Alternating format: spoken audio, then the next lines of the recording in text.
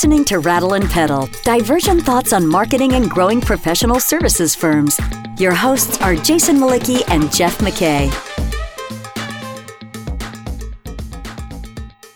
So Jeff, you may not know this, but actually my second favorite podcast on the planet is produced by Michael Lewis, and it's called Against the Rules. And it's a season-based podcast. And season 2 is actually all about the rise of coaches in American society and what coaches mean to us in society and business and in life. So I give you this long preamble because you actually brought us a really interesting guest. And I want to welcome her. It's Mary Herman. She's managing director of the Global Executive Coaching Practice for Bravante. And I am excited to hear her talk to us about coaching and really the role of coaching inside of firms and firm leaders. So Mary, welcome. Thank you, Jason. Thrilled to be here. Why don't you give us some background on Bravante and then give us some background on your practice real quick. And you can obviously weave in some of your background, I guess, as well. So 3 levels of background, I guess, all at once. I'll start with Bravante, Jason. The word Bravante comes from a co-creation with our clients and our internal team at Bravante, and it stands for brave, and Avanti is the Italian word for moving forward. So we combine those 2 words to create Bravante, and we really believe that leadership demands courageously moving forward.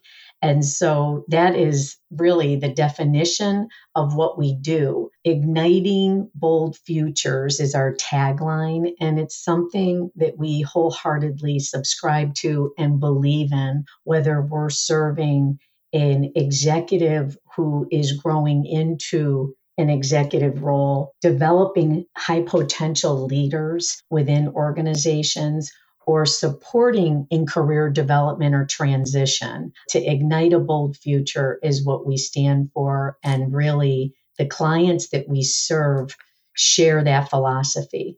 I am Mary Herman, as you introduced me, and am thrilled to be here with you and Jeff. I have been in the coaching space for 22 years. After spending 10 years in HR in progressive roles, I chose coaching as a specialty way back in my 30s. And I joke about that, but it was a time when coaching wasn't as cachet as it is today. And I look back on the leaders that chose to experience coaching with incredible pride and gratitude for their courageousness.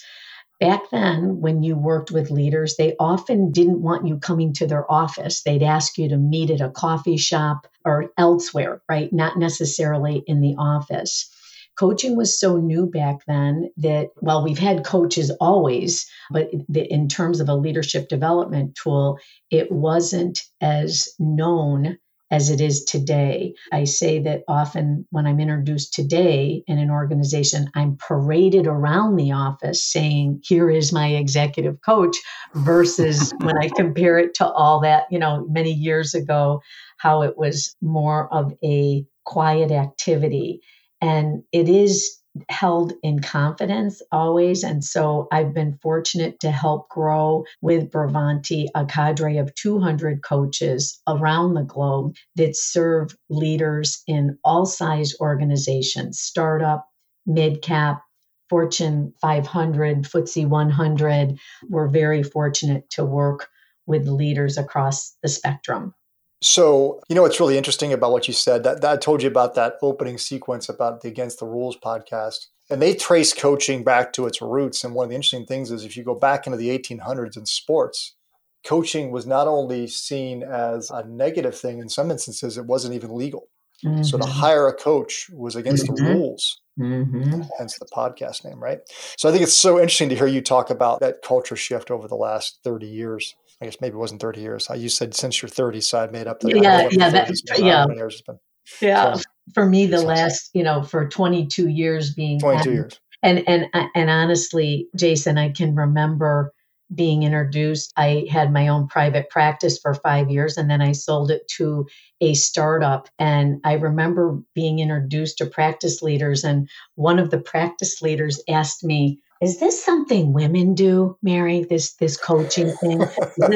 And, today, of course, that, we're all horrified by that comment, right? But, and even back then I was horrified by it. Sure. But the point being is it just wasn't a turn to tool.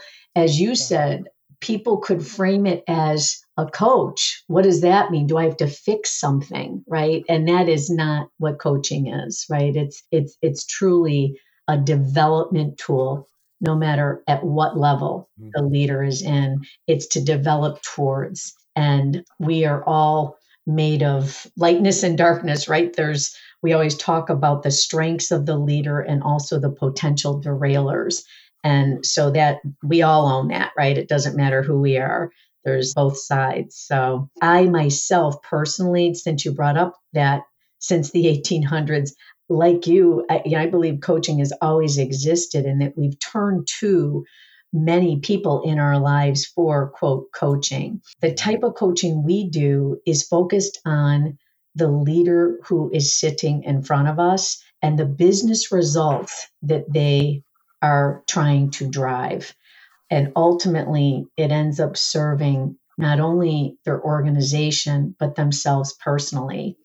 So the greatest stories, when I think of in my own career, are the leaders who have made that change for themselves first, and the impact it's had on their families and their personal lives, in addition to the business results that they've achieved because of the changes they've made through coaching. Talk to us about where companies tend to invest in coaching. Where inside the organization? Is it only the domain of the CEO, the top of the house, the managing partner in a professional services firm, or do they invest, further down the organization? What are you seeing right now in terms of, how coaches are being deployed across organizations? What I'm seeing today is vastly different than, again, the origins. 20 years ago, it was reserved for the top of the house in organizations, or, for independent entrepreneurs that were taking it on to support their goals. So the investment was such that it really was focused on the CEO and his or her direct reports. I think what's happened in the last 20 years, and something that I truly celebrate, the sense for coaching has become such a part of great leadership. So if I am a good leader, I own many aspects of a coach approach in my style. And so today you do see coaching at many different levels in an organization.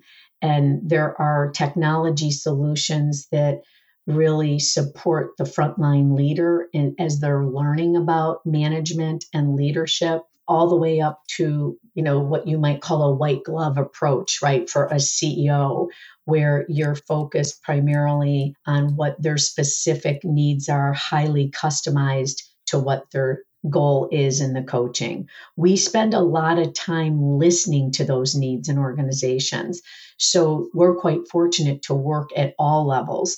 In the leadership development aspect, we are working often with the high potential population, women. Also, we have specialty in career transition where we're supporting organizations in, again, many different roles to help them create the change in their organizations of the future through coaching. The practice that I lead at Bravanti is focused on the senior level. So we're typically coaching, you might say, from director level and above. I think the key is that it's focusing on what the goals are for the business. And I often think that can get lost. Where we're fortunate as a firm and a global firm, we often are coaching upwards of 10, 20 people, even up to 40 people in an organization, where we are able to collect data too on what are we seeing in the organization. So what are the patterns that we're seeing that are not confidential, not part of the confidential relationship in coaching, but really the patterns in an organization. So if we're coaching 10 people and we know that 10 of them are struggling with time management or really something that's related to mental health or organizationally that can be supported in addition to the coaching, that's something that we're able to feed back to the organization, which I think is critical. I want to build on that. Listeners to this podcast hear me often talk about the BS of PS, the inherent dysfunction that comes with the structure of professional services firms, matrix and partnership. And what I hear you describing there leans in that direction of the BS of PS. And so much of it, you didn't use this word, but I would think it's not only driven by the structural dimensions, but the cultural dimensions of a given firm as well. Jeff, agree. And I think that I often laugh. Again, I think a sense of humor is one of the most important leadership competencies that one can have. And I mean that sincerely. I really do mean that the work of business is quite serious, right? And the leaders that we serve, often when we are meeting them either face to face or via technology platform or even this thing called the smartphone, right? It's quite serious what they're up against. And if you're in a public company, if you're a mid-cap and, trying to expand and grow, if you're an entrepreneur, the challenges are real. And so the sense of humor, when I say that, it's good to lighten the load, right? When I speak to that, most of the time when we are working with a business unit leader or a C-suite executive, we are really looking at the whole person and we are looking at their reactions to what you just described, Jeff. How do they manage that, right? How do they manage what it looks like to sit in that type of organization? And part of the coaching always is a check-in on that. So if you have a coaching hour with the leader, it's a check-in on how they're managing that. And often the coaching time is really the forced reflection of their day-to-day. And I'm always amazed at the end of a coaching conversation, what the leader takes away. And we believe philosophically that leaders have the answers within themselves. It's the pause to reflect, to reach for that. And in today's world, right? I mean, whether, just look around you, there's just a lot of chaos. And this space for coaching that is held for the leader becomes the most critical point in their week. Years ago, we'd worry about momentum in coaching. Will the leader be committed to it? Today, the best leaders force fit that time into their weekly schedule so that they can experience the calm of that time and then move forward to manage in that environment. Does that answer your question, Jeff? Does that make sense? Yes. I can see that in my own life, that ability to just get quiet and reflect. I think, and you work with global companies, but I'll speak of my experience more with US-based companies. Mm-hmm. We as leaders so identify with our roles, and it becomes such a big part of who we are. And we've had several podcasts talking about fear as it exists in us as leaders or consumers, and how marketers often exploit fears. Mm-hmm. But can you share a little bit about how identifying so much with a role or not being aware of fears impacts a leader's performance? Mm-hmm. I almost welcome that fear, Jeff, in our work because it's helping us really identify the passion for that leader. Because our fears are often tied to what we want to accomplish. And to me, when I personally am nervous or have a little bit of fear about what's to come next, it means I'm on the precipice of growth, right? I'm really about to grow. And we joke about that, of course, as coaches. That's our answer often, right? That the fear that you're experiencing is really just a signpost to guiding you to what's next. I do think our identities getting caught up in the role we play is something that is cause for reflection. The work of coaching often is balancing what else in your life. We use an instrument often that looks at personality in top leaders, and really it's usually used from the director level up, and we look at their values and drivers, the bright side of their personality, and also their derailers. So it's the whole person that we're looking at. That is the Hogan, which some of your listeners might be familiar with. It is a personality assessment that has been around for many, many years and is one of the most valid and reliable instruments out there. But the point is, Jeff, it's looking at the whole person. So you get to what is it about those fears, right, that can actually drive success, welcoming them and helping it drive success versus it becoming a more significant derailer. You're listening to Rattle and Pedal, divergent thoughts on growing your professional services firm. Your hosts are Jason Malicki, principal of Rattleback, the marketing agency for professional services firms, and Jeff McKay, former CMO and founder of strategy consultancy Prudent Pedal. If you find this podcast helpful, please help us by telling a friend and rating us on iTunes. Thank you. Now back to Jason and Jeff. Mary, I'd like you to go back a little bit to data. I'm really interested. You mentioned data, and you think about the broader coaching universe that is coaching that you see in sports, and how much data has overtaken everything from skill development to strategy to everything related to sports has sort of been consumed by data, good or bad. I'm just really curious, like how you go about collecting data and how you use it to help leaders unlock higher levels of performance. Like, what does that look like in leadership coaching? I'm just really fascinated. When you brought that up, it wasn't even on my radar, honestly, coming into this conversation. Just when you said it, I was like, I want to hear more about that. So, the data in a coaching engagement is driven by the leader, and it comes from self-reflection first.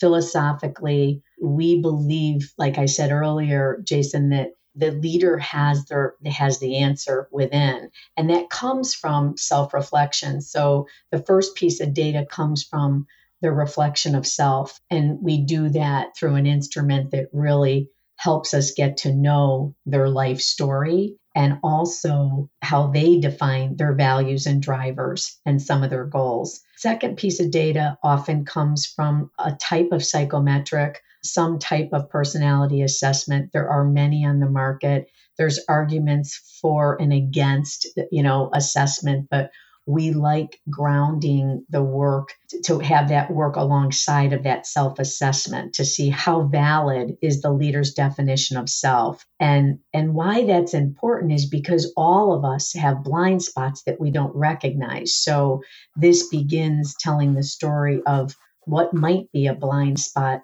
and what do we need to celebrate in terms of self-knowing. The third aspect is always looking at the data around the leader. So talking to people around them, and we typically interview up to 10 people around that leader. It could be members of the board. If the person often has a public presence, it could be people outside the organization, direct reports, peers, also significant others in their life. My favorite story is of working with a CEO who asked me to interview a limousine driver. And this was a public company CEO. And when he told me that he had this gentleman on his list, I was kind of, surprised. It was the best interview I've ever had, ever in my career. This limousine driver had witnessed the leader with the board, with public figures, with his family, with his leadership team on phone calls and actually in picking him up, right? Waiting for him at different events, watching his approach. And so all of that data comes together to help form the development plan. And what we do is put that against the business result that leader's after. So we'll identify what are the tangible and intangible business impacts that can come out of the change that leader is attempting to make. And so, to give you an example of one of those data points, often what we see today is a burnout factor, right? There is, since COVID, a lot of self-reflection of leaders and thinking about, is this where they want to play? And if so, how do they do that in a way that is life-giving versus energy zapping, right? And so their own retention in an organization is a tangible business result, right? It's that they decided through their coaching, they felt a renewal and a recommitment to the vision that they are working towards, and that they're going to stick around, right? Versus making an exit and doing something different. So does that help in terms of the data pieces? Yeah, no, it helps. It helps a bunch. It creates 1,000 follow-on questions, but Jeff, I won't ask them. I'm going to let Jeff ask because I don't want to dominate the conversation or dominate the dialogue. No, I'd like to hear one of your follow-on questions. Well, so my follow-on question actually, again, it kind of keeps going down this wicket is when the leader shows up, you talk a lot about business impact. Do they tend to know what they're trying to change, or do they have no idea? What's more frequent?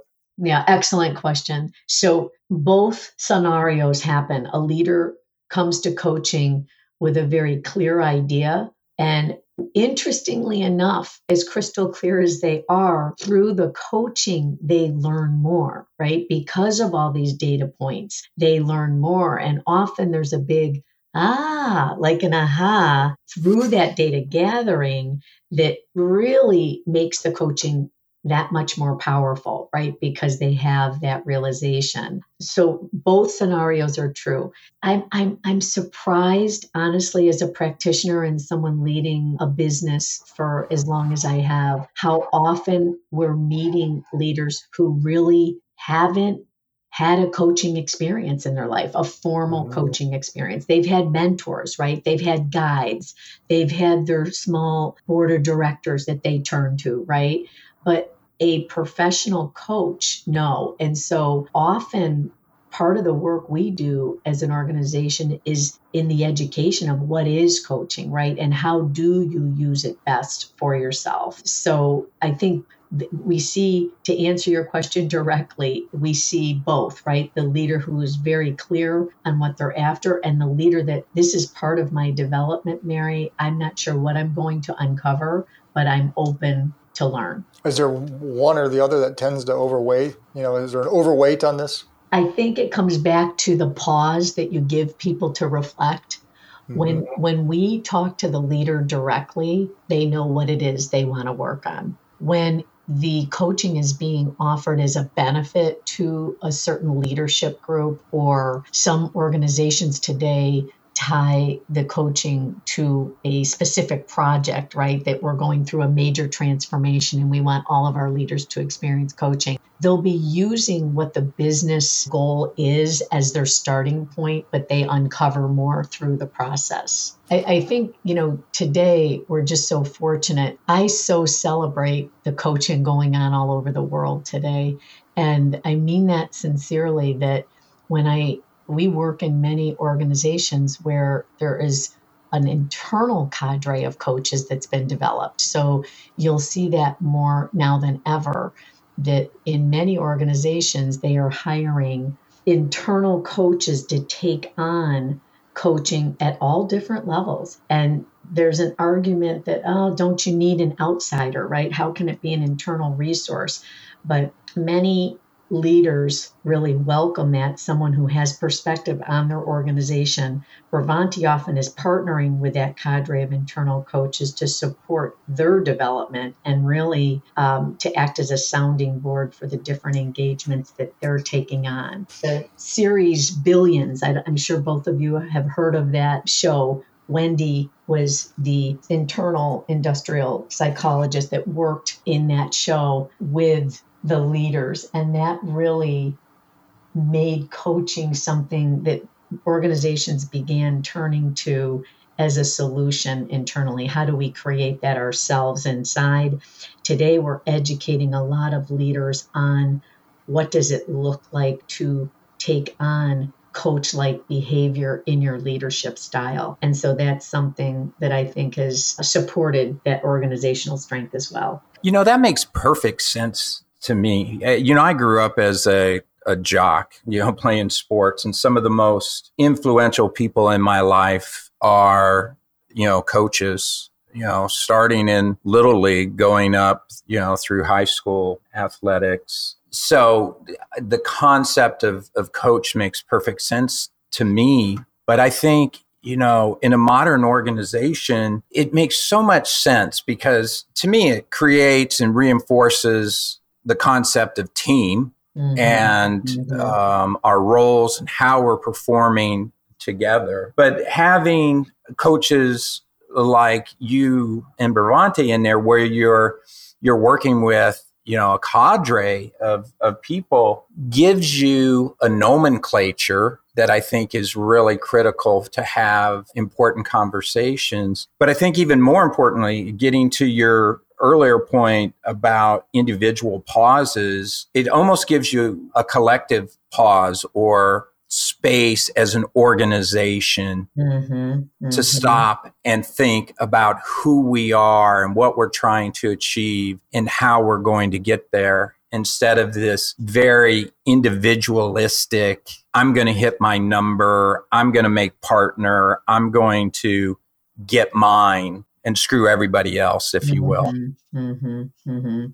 Jeff, I don't think, what I've seen in a big change in business is this acceptance of it happens through a team. It happens through a team, right? And we do a lot of work with the leadership teams of organizations, and that can be across the board. In the smallest team most recently was a team of 4, but we're working today with one of the largest technology firms, and the audience can be a team of 4 up to a team of 30, but it's getting right to the theme of your thought there is how do we get away from individual or siloed, right? Versus coming together as a team and really experiencing that pause together so we can make that plan. Absolutely, that's something that we've seen a significant change in over the last few years. I think COVID helped that. That's a positive outcome of COVID. And many of the leaders that we spoke to in all different size organizations talked about equalizing leadership on the screen, that now the leadership team or the extended team, right, was all on a screen together. And you could really be able to listen to people in a different way. Early on in COVID, there was a lot of positives to that. While it shook people up, right, that had never worked that way before, ultimately, once they settled into it, they could see the benefit of having the full team and actually pulling people's thoughts out in the room, right?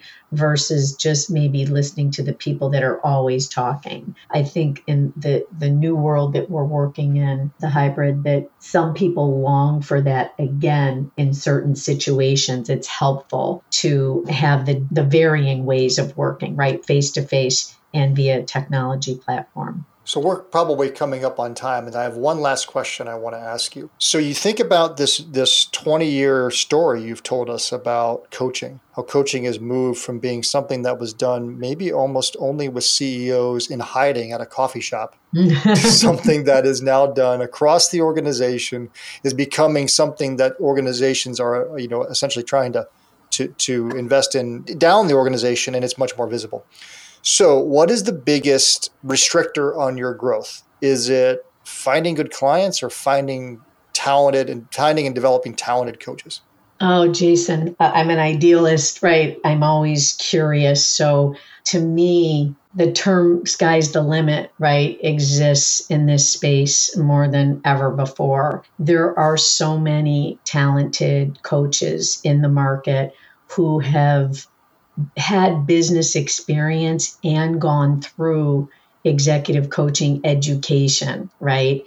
And that really shines. So you'll notice more than ever today, many people have taken on the role of coach. Inhibiting growth, it's always enough. Do we have enough people having the right conversations, right? And so the scalability of coaching, I feel so honored and privileged that what was a small practice, 22 years ago has grown to be a major contributor to the business world. And that is because of team, right? It's because of the experiences that I've been able to have through the organizations that I've served and the people that are on the team. So I really think anything's possible.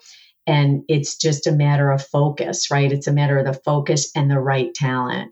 We, again, have been quite fortunate to attract amazing coaches to our cadre, and they are the ones that really deliver the guidance to the leaders that we serve. I always say the work of coaching, though, comes from the leader. We can be the best and most expert and educated guides, but the work of coaching, the success of it, is all about the leader. And yes, you need to have the right partner, right? And you need to drive towards the right business result, but the leader owns the work of coaching. And that's, I think, what makes it such a celebration. When you part ways with that leader, they are left in a new light and a new way of operating that only does good for all of those around them, both personally and professionally. So, Mary, this has been great. I am so glad you were able to join us. If our listeners want to learn more about Bravante or connect with you, how can they do that? Thank you, Jeff. On LinkedIn, I'm Mary Herman, 2 R's, 2 N's at Bravante, via email mherman, HERRMANN @bravante.com. And I'd welcome any questions or thoughts or reflections. Cool. Thank you so much for joining us. Thanks to both of you. Thanks, Mary. Thank you for listening to Rattle and Pedal, divergent thoughts on marketing and growing professional services firms. Find content related to this episode at rattleandpedal.com. Rattle and Pedal is also available on iTunes and Stitcher.